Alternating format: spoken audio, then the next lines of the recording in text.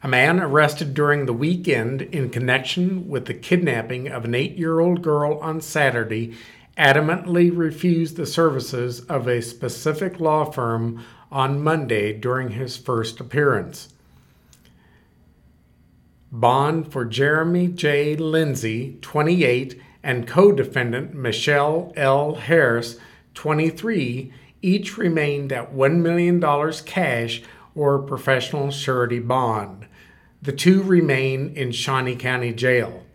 Charges aren't expected to be filed on Monday.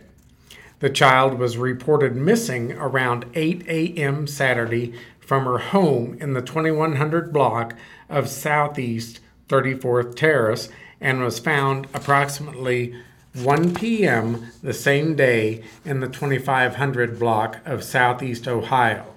That is a distance of about 2 miles.